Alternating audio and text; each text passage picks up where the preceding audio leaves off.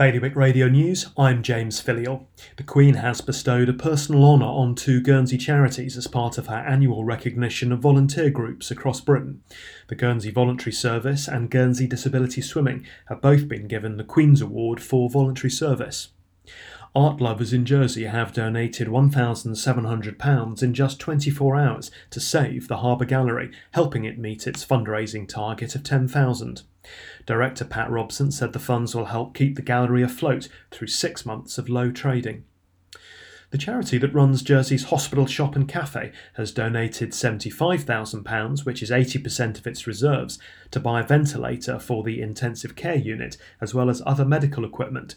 The League of Friends maintains an annual programme of donations to fund essential medical equipment through the money it makes in the cafe and shop.